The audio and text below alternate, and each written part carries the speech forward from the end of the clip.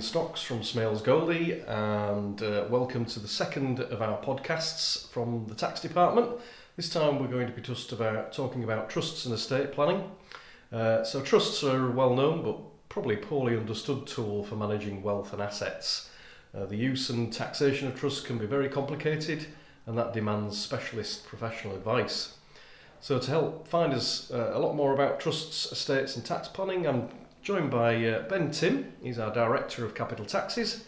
So straight in, I guess. So hello Ben, let's begin with the most basic point. What exactly are trusts and how do they work in practice? Well, thanks Ian. But essentially a trust is a vehicle used to manage and control assets for trust beneficiaries and consists of a settlor, trustees and beneficiaries. In practice, trusts work by a settlor putting in selected assets into a trust and setting out in the trust deed A, who are the trustees and how they should manage the trust assets, and B, who the beneficiaries are and how they should benefit from the trust. A lot of clients and non-trust professionals sometimes misunderstand trusts, but they are just another separate legal and tax entity akin to a company, in the sense that, well, a company has assets, which also might include a business, directors, shareholders, and also articles of association. The directors manage the company's assets on behalf of the shareholders as set out in the articles of association, just as the trustees manage the trust assets on behalf of the beneficiaries as set out in the trust deed. Right, thanks for that, Ben. So, the next question. Are there any limits on the circumstances in which a trust can be used? How are they used by your clients and what are the benefits for them? Well, trusts are generally used for a number of reasons, including to control and protect family assets against frivolous beneficiaries and potentially against any bankruptcy, insolvency or divorce claims against beneficiaries. They're also used when a beneficiary is too young to handle their affairs, or if somebody is incapacitated, then a trust can also be useful. They're also used when a settlor wants to pass on assets whilst they're still alive, which can help manage the inheritance tax exposure of their estate as well as the estate of the next generation. A settlor can be a beneficiary of the trust that he creates, but that's not usually effective for tax purposes. Okay, so what types of trust exist and how do they actually differ from each other, Ben? Well, generally there's two types of trust. There's discretionary trusts and also life interest trusts that are sometimes called interest in possession trusts. In both cases, the trust deed stipulates how the beneficiaries, who are named by the settlor, benefit from the trust, but the trustees of discretionary trusts generally have the power to accumulate any trust funds, being income and capital, that they receive each year, and then decide when and how the beneficiaries should benefit from the trust funds within the trust deed. Trustees of life interest trusts do not have any power to accumulate any trust income that they receive, and instead have to pay the trust income out to the life interest beneficiary in accordance with the trust deed. In both cases, the trust deed will stipulate how and when the trust capital should be used to benefit the beneficiaries. So Ben, what is the role of the trustee and how do you go about selecting your trustee? Are there any rules about who can actually be a trustee? Well, the settlor names the trustees when creating the trust deed. There can be a maximum of 4 individual trustees, but there must be either at least 2 trustees who are people or 1 trustee if you're using a trustee who is a company. With respect to the roles of the trustees, they have duties and they also have powers as set out in the trust deed. The duties of the trustee are the default position of how the trustee should act. In order for the trustees to exercise a power, they all have to agree to exercise that power, otherwise they revert to their duties. For example, in the case of a discretionary trust, the trustees have a duty to accumulate the trust income and the power to pay the income to a trust beneficiary. If the trustees cannot all agree to exercise the power to pay the income to one or more beneficiaries, then they have a duty to accumulate that income. Anyone could be a trustee, including the settlor and or the beneficiaries, but as the trustees will all need to agree to exercise the powers as set out in the trust deed, consideration should be given to who the trustees are to make sure that they do get along. Typically, we suggest that settlers select 2 non-professional trustees and 1 or more professional trustee, i.e. an accountant or a lawyer. Thanks, Ben. So, it sounds as quite a few people could be involved in the setting up and administration of the trust. So, what are the costs, the drawbacks and maybe the risks of using trusts, Ben? Well, the cost of a trust depends on the complexity of the structure, but generally there'll be a cost for the advice on the creation of the trust, including which assets to settle, preparation of the trust deed and associated documentation, and also compliance costs, including annual costs for preparation of financial statements and tax returns, as well as compliance costs for certain events in relation to trust capital. The main drawbacks and risks of using a trust are that, a settler is generally required to give the assets away indefinitely for it to be effective, and so they must be happy and content that they can continue to support their standard of living if their financial circumstances change in the future, and not just after putting assets into the trust. Another risk is that if the trustees cannot agree to exercise their powers, there'd be further legal costs for the courts to interpret the trust deed and how the trust fund should be used. Another further risk is that if the trust deed is drafted without the advice on creation of a lawyer who is suitably qualified, then the trust deed might not be effective for the purpose it was intended for. So Ben, how can these risks actually be mitigated? Well, the asset protection and tax benefits normally outweigh the costs of using a trust. But to mitigate the risks, the settler can also prepare what's called a letter of wishes when they prepare the trust deed. And that gives some further guidance on the intention of the trust and how it should be used to benefit the beneficiaries. The letter of wishes isn't binding on the trustees, but it can help them in agreeing to exercise their powers where they can't otherwise agree. The use, again, of a suitably qualified professionals to advise on the creation and administration of the trust will also help reduce risks. So Ben, how are trusts taxed in the UK? Well, there's 3 taxes to consider when thinking about the taxation of trusts: income tax, capital gains tax and inheritance tax. For income tax purposes, there's usually 2 tax points. One when the trustees receive the income on trust assets, such as rental income on let properties or dividend income on stocks and shares. And the second tax point when the trustees distribute the trust income to the beneficiaries. There's 2 different types of trusts for income tax purposes, and they're both taxed differently, but essentially, once the trust income is paid out to the beneficiaries, the net income position between the trust and the beneficiaries is generally the same as had the beneficiary own the trust assets personally to receive the income directly. The one caveat to that statement, though, is that it can be slightly more expensive for a discretionary trust to receive dividend income that is then distributed to beneficiaries. For capital gains tax purposes, the trust is treated as a separate entity and pays capital gains tax at the rate of 28% on residential property gains and 20% on another type of capital gain. They do get an annual exemption of half the individual's annual exemption. So for the current tax year, the individual's annual exemption is £12,000, and so the trustees receive £6,000. For inheritance tax purposes, there's 2 types of trust. There's a relevant property trust, which are most trusts created since 2006, and non-relevant property trusts, which since 2006 can only be created on death or for disabled persons. The assets of a relevant property trust are subject to a maximum tax charge of 6% every 10 years and on distributions of capital, albeit that is subject to a nil rate band of £325,000.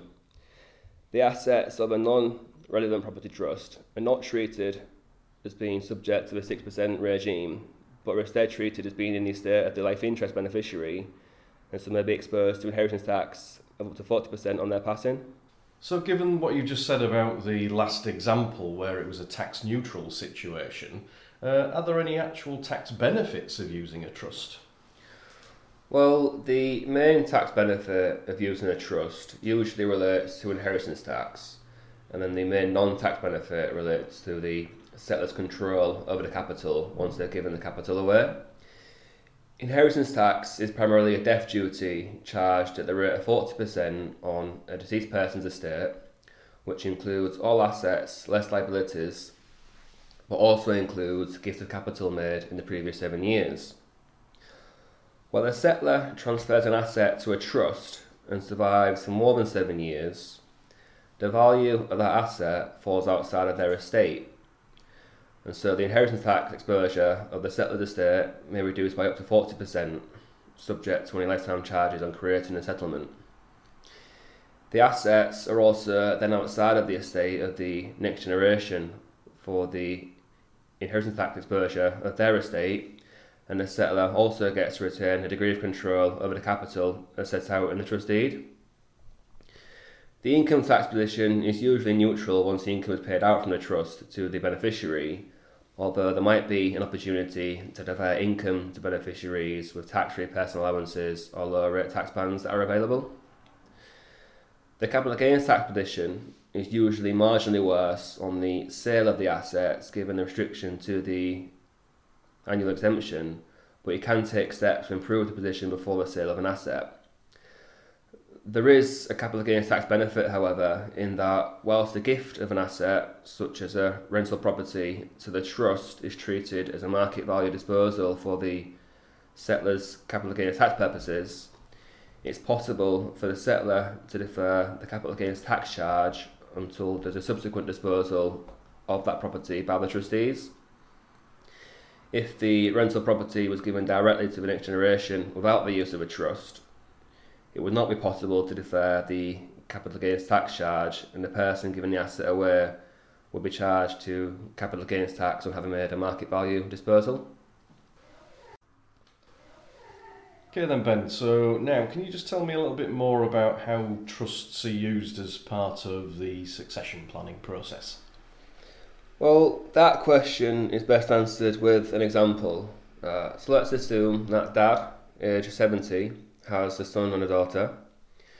Daughter is married with young children, has her own business and doesn't really need any funds from Dad. Daughter is a 45% income taxpayer and her children do not have any income. Son is married, no children, and is a full-time house husband. Son is quite frivolous and Dad doesn't like daughter-in-law. Dad has a residential rental property, doesn't need the income to maintain his living standard and wants to manage the exposure of his estate to inheritance tax. The rental property cost £200,000 and is worth £300,000, and so the unrealised capital gain on the property is therefore £100,000. If Dad did nothing, the property would be charged to inheritance tax of up to £120,000, being the £300,000 market value times 40%. But the property would be rebased for the legatee's capital gains tax purposes, and so the unrealised £100,000 capital gain is eliminated and the legatee's capital gains tax cost of the property becomes £300,000. If Dad gave the property to son and daughter without the use of a trust, then for capital gains tax purposes, he'll be treated as making a market value disposal. And so the £100,000 unrealised capital gain will be charged to capital gains tax of up to £28,000. If Dad survived 7 years from making the gift, then the inheritance tax exposure of his estate would reduce by £120,000, being the market value of £300,000 times 40%. And so the net capital tax saving at that point is £92,000, being the inheritance tax saved of £120,000 less the £28,000 capital gains tax paid. If Dad didn't survive for more than 7 years from the time of the gift, then the gift will still be charged to inheritance tax in his estate. So there is an element of double taxation, as Dad would have paid the £28,000 capital gains tax on gift, and his estate would still be due to pay inheritance tax of up to £120,000. The asset is also then in the estate of the children, which might be subject to inheritance tax of 40% in their estate, subject to the value of the other assets, and it might also be subject to claims for financial difficulties and divorce of son and daughter, which might be a concern for Dad if son is frivolous and if Dad doesn't like daughter-in-law. And then the income will be received and charged to income tax on the new asset earners, and so in the case of daughter, her share of the rental profit will be charged at 45% income tax on receipt. So if Dad did put the property into a trust, then Dad can defer the £28,000 capital gains charge until the trustee's subsequent disposal of the property. Although by doing this, it does forego the capital gains tax rebate opportunity that would have applied if Dad retained the asset until his passing. If Dad survived 7 years from making the gift, then the inheritance tax exposure of his estate would again reduce by £120,000. At that point, until the property is disposed of, the capital tax saving is £120,000, as the £28,000 capital gains tax charge is deferred. If the property was to ever be sold, it would be possible to transfer the property from the trust to a number of beneficiaries to A, defer the capital gains tax charge until the beneficiary's sale of the property, and B, enable a number of beneficiaries to each utilise their capital gains tax-free annual exemptions against the capital profit on disposal. So this can help manage the family's overall exposure to capital gains tax on a sale of the property. If Dad didn't survive for more than 7 years from the time of the gift, then the gift will still be charged to inheritance tax in Dad's estate, but as the capital gains tax charge was deferred on gifting the property to a trust, the element of double taxation is potentially avoided.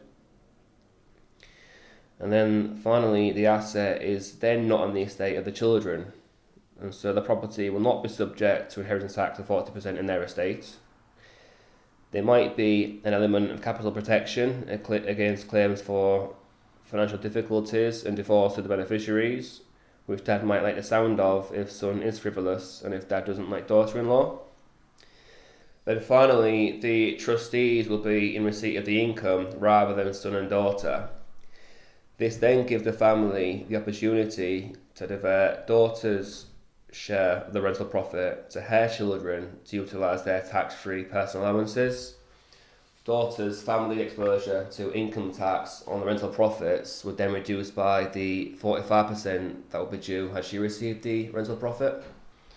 Well, thanks for all your insight, Ben. I mean, it's clear to me that trusts have a real part to play, but the important issue, as always, is to take the right advice from the start.